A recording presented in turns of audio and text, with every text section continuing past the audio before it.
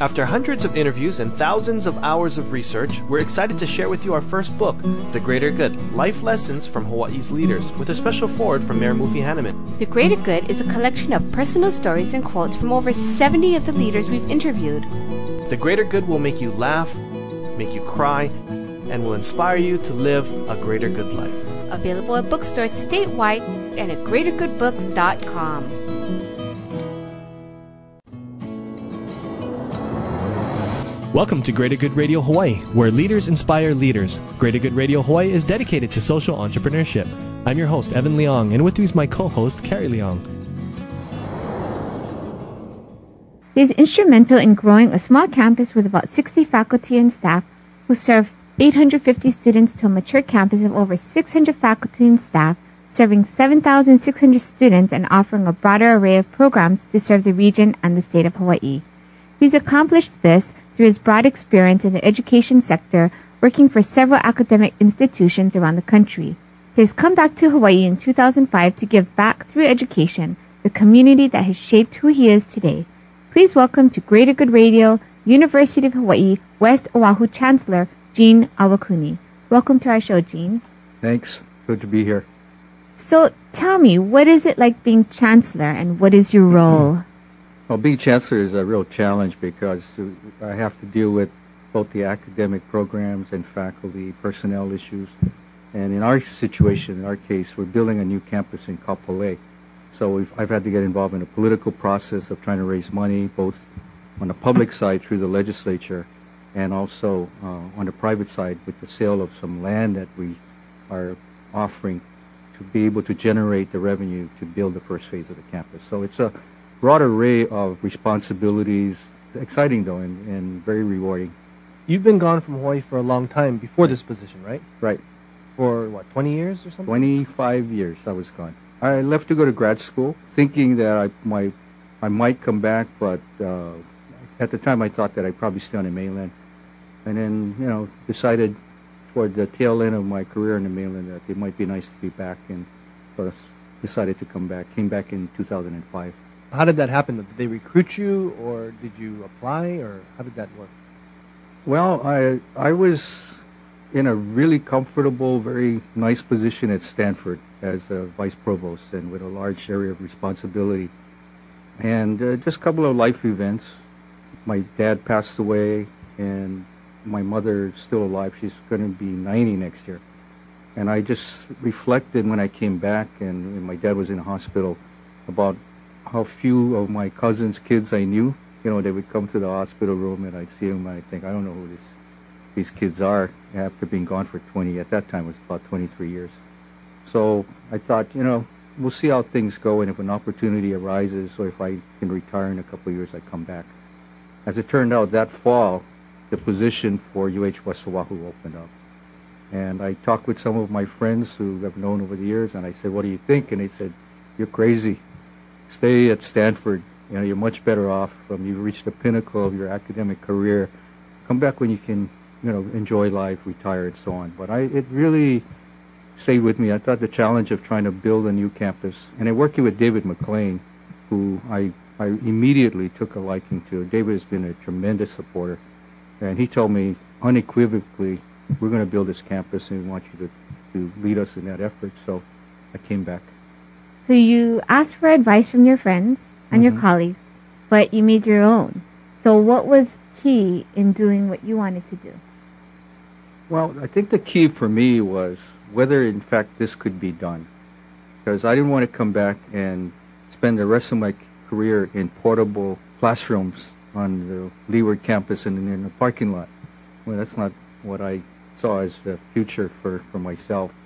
So I asked around, and again, the key among the factors that helped me make my decision was David McLean's support. And David said straight out, unconditionally, I'll support whatever you feel that you want to do with that campus. And he has done that. The other key was the state of the economy. The economy had turned around. The state was looking at a surplus. A few years before I took this job, back in about 96, 97, I was actually offered that same job. But the economic situation and everything else, the politics were just not right to get the campus built. This was under President Ken Mortimer's term. But it looked like everything was lining up. The stars were, sort of aligning, and the governor was supportive, the mayor was supportive. We had the support of the regents, and it looked like we could generate the revenue to be able to get the first phase built. So, What kept you in the mainland so long? I got offered jobs back in Hawaii, but I kept being offered better jobs on the mainland. I went from Harvard doing my doctoral work to UC Irvine, and I was offered a job at Manoa.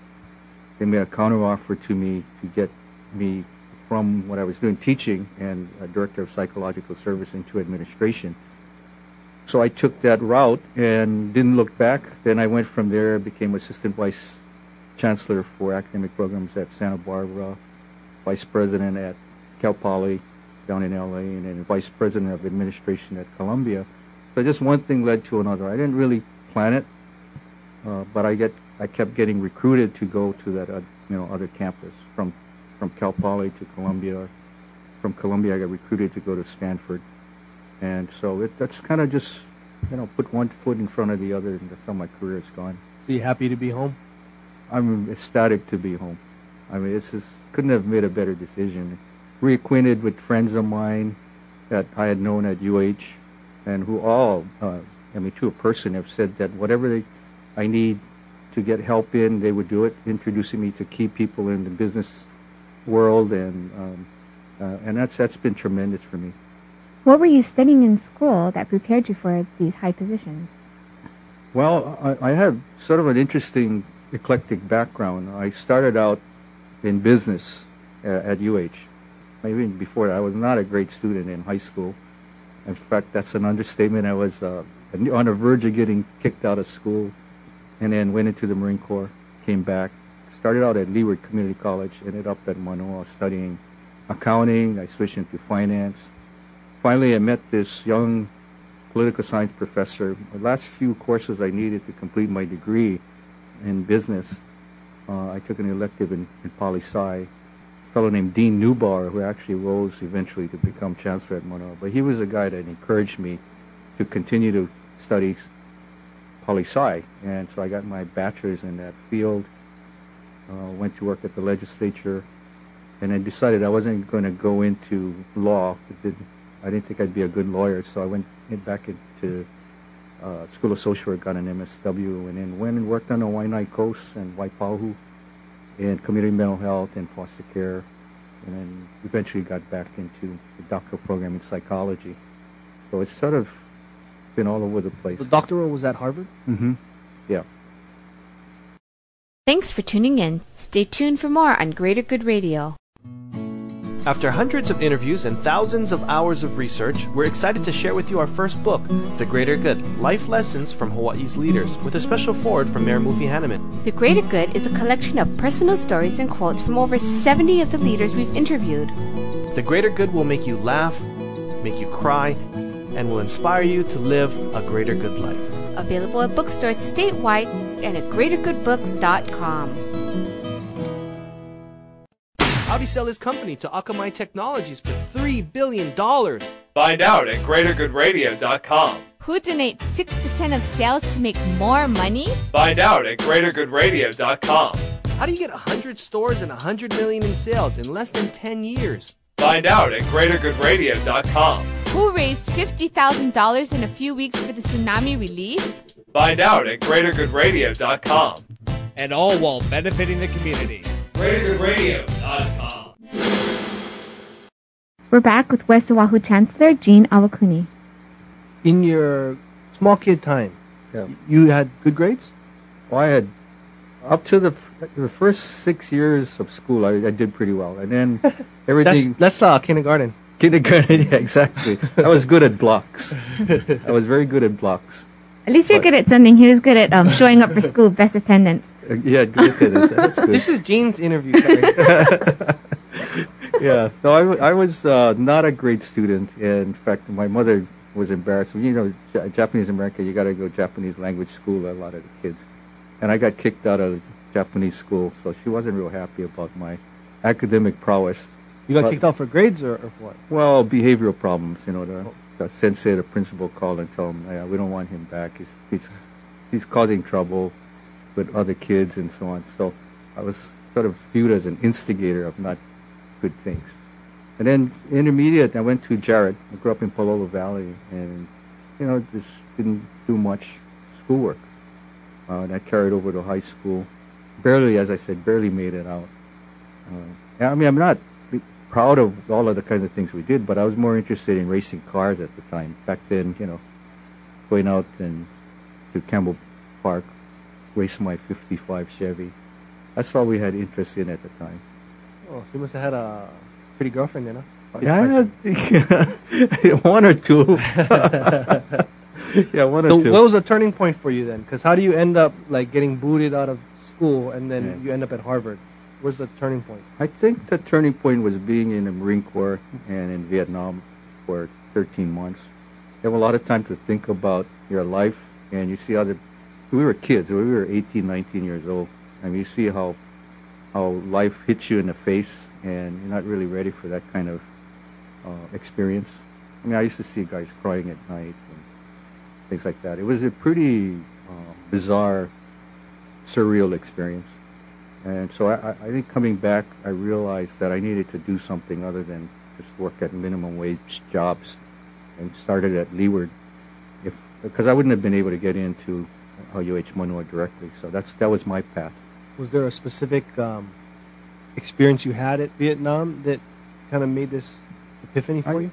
I think it wasn't a particular experience, or just sort of a collective sense that, I got to sort of do something with my life. I mean, we're on the verge of being, snuffed out, right? So you think about all of the kinds of things that you can do with your life when you're that close to the edge. When you're on perimeter watch at night, 5 or 6 hours, and all you do is looking out, and you got all this time to think about things that have happened, family, all of these young kid experiences.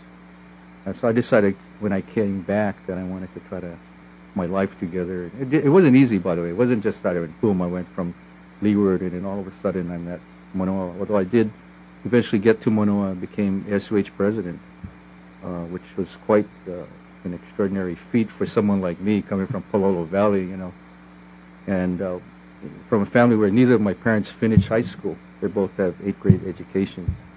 So it's it's quite a journey, and that's why I think higher education is the right field for me, because there are a lot of kids like me that I've met over the years that I've helped to support, mentor, give them some encouragement, because if it can happen to somebody like me, it can definitely happen to these other kids. Do you do this because somebody encouraged and supported you? Yeah, some folks along the way saw something in me that I didn't see in myself. They would say, "You have ability, you can do this." And I said, "Really?" Folks like, as I mentioned, Dean Neubauer, there's Marilyn Caulfield when I was in social work, told me, "You got to go get your doctorate." And then when I was doing my pre-doctoral internship, a fellow who was really the guy that was the sort of the focus of my support during that period, this guy, Joe White.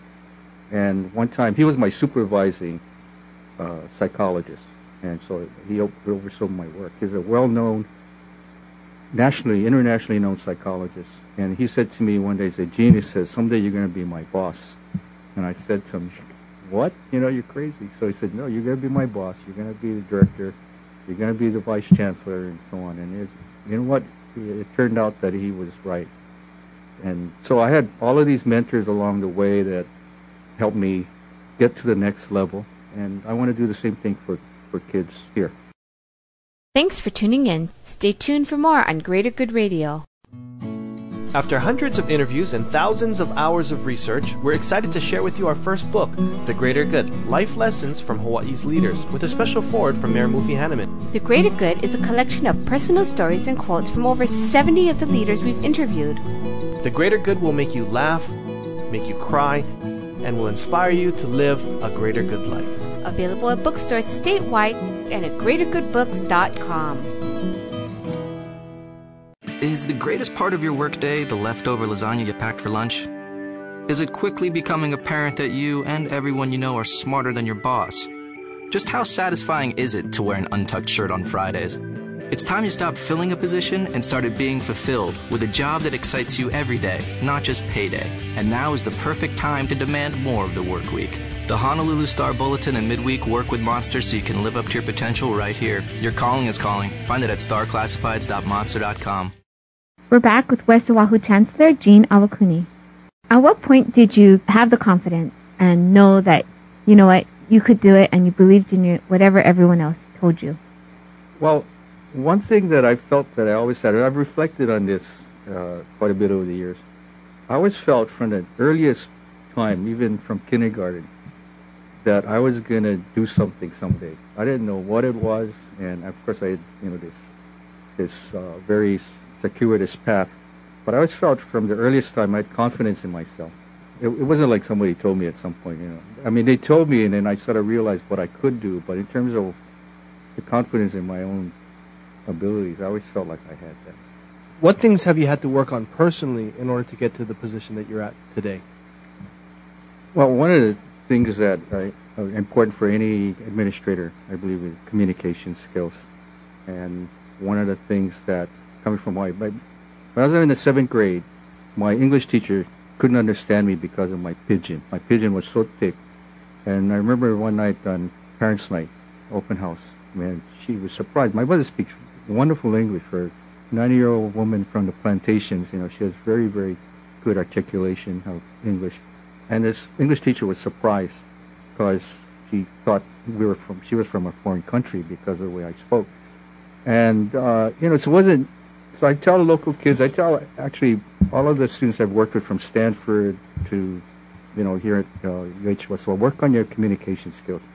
Because at the level that I'm at now, it was as Vice President and then Chancellor, all you do most of the day is communicate with different audiences, donors, faculty, fellow administrators, students, and you got to do it both orally and in writing. And that, to me, has been the biggest challenge and thing that I've done to try to improve myself.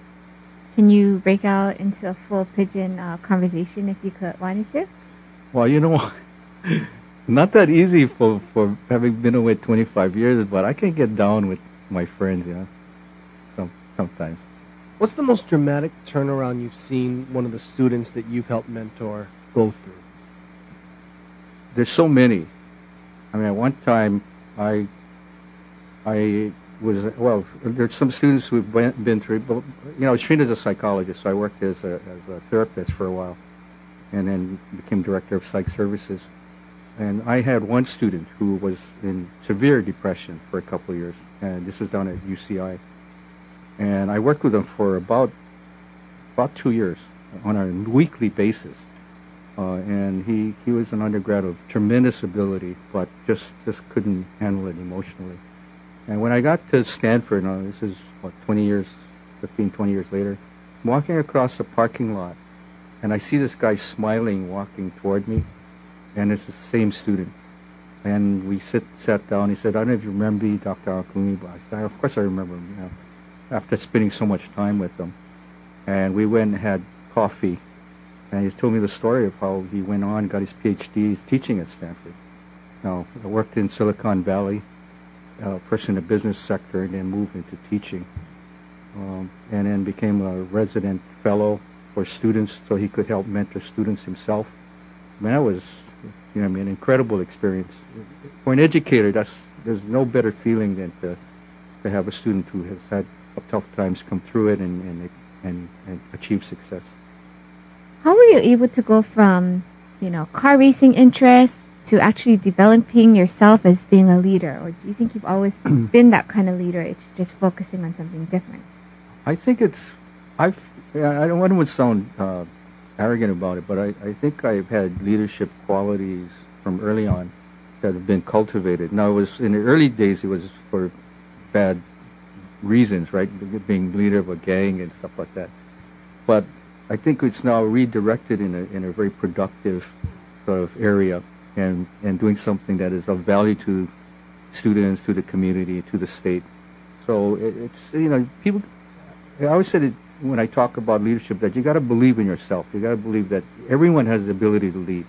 You just have to focus it in a manner that allows you to concentrate all of your energy on this one issue that you're wanting to achieve, or one issue that you're wanting to address.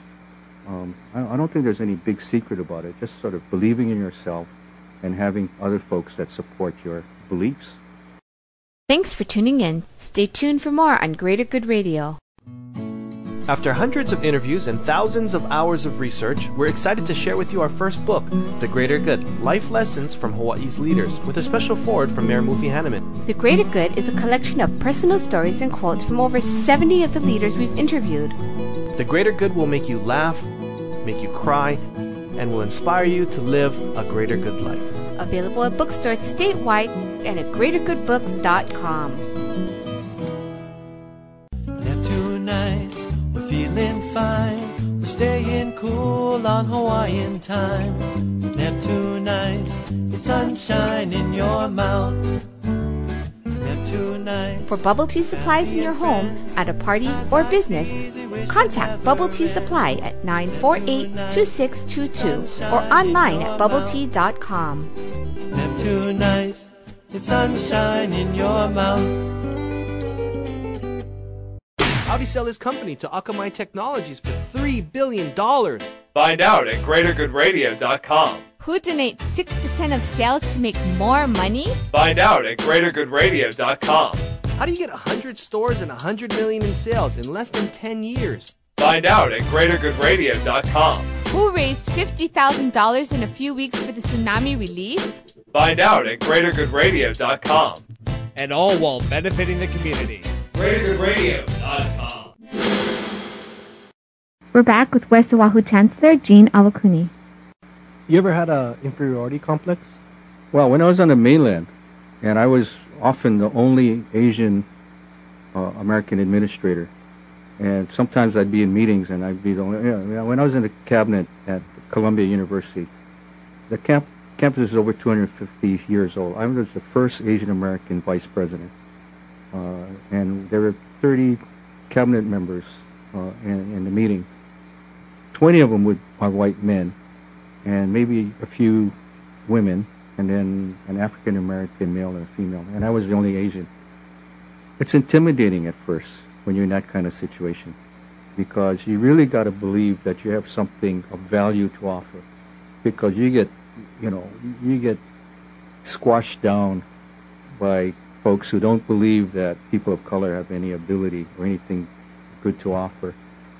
And so, there were times I actually wrote a chapter in a book about this a few years ago, about the experience of Asian Americans who feel invisible when they rise to that level, and you really got to deal with being very focused and very confident that you have the ability to be of equal contributor to some of the other, in this case, white administrators that you may be working with. How did you get over that, and then what did you learn from that experience? I think getting over it has to do more with growing up in Hawaii and realizing that you have the ability to do whatever you want to do and achieve. Asian Americans, this is something that it's not new. I mean, Asian Americans who grew up on the mainland, many of them came out of the, like for Japanese American, through the internment experience. They have a chip on their shoulder. They have an inferiority complex. When you come from Hawaii and you get into those situations, and having grown up here, you feel comfortable and confident in all kinds of settings. Also, I think being from Hawaii put me in a little special category. So everybody loves Hawaii. When you're on the mainland and you tell people you're from Hawaii, they really gravitate toward that. They like it. And I use it to my advantage. I felt that it was important to establish, that I understood multi-cultures, because that's the way Hawaii is, a melting pot. And it was very important in the settings that I was in, because we had all these multiple cultures, to be able to have a good understanding and to be able to convey to my colleagues how to work in that kind of environment. What about the kids from Hawaii that feel inferior to other people? What would you say to them? It's an interesting issue. I was at a workshop for kids from Nanakuli High School, and they took these high school students out of their in sort of normal environment, and they put them in this workshop setting at the Ihilani in Ko'olina. And it was really interesting to observe the behavior of the kids. I mean, they were much more sort of focused, and the teachers' comments, not mine, they're more well-behaved. And I went to this one motivational workshop, and the speaker, and I can't remember his name, spoke about the inferiority complex of growing up on the Waianae Coast. And I was a little surprised because I hadn't heard anybody talk about that before. And he said, how many of you, because you grew up in Nanakuli, were told you were stupid? And there were 70 students in that room, and 2/3 of them raised their hand. And he said, I was one of those students. I grew up in Nanakuli. And he said he was embarrassed. He was ashamed of having to admit that he was from Nanakuli, so he would make something up. He would say, are you from Pro City or something? And he realized over the years that he needed to really establish some pride in his where he grew up and his culture and his race and so on. I think you just have to convince students that no matter where they come from, they have something to offer. They have something of value. I grew up in Palolo Valley. I mean, Palolo Valley is light years away from Manoa Valley. It's only a mile away, but just a different cultural mindset when you grew up in Palolo versus Manoa. And what I tell people is that, breaking out of that kind of cultural mindset is going to take some work, but you just got to believe in yourself, believe in your family, have pride in your race and culture, and know that you have an equal ability to contribute to the state good as anybody else. Thanks for joining us today on Greater Good Radio. For more information or a transcript of today's show, please visit us online at greatergoodradio.com. This is your host, Evan Leong and Carrie Leong, saying please join us next time for another episode of Greater Good Radio Hawaii.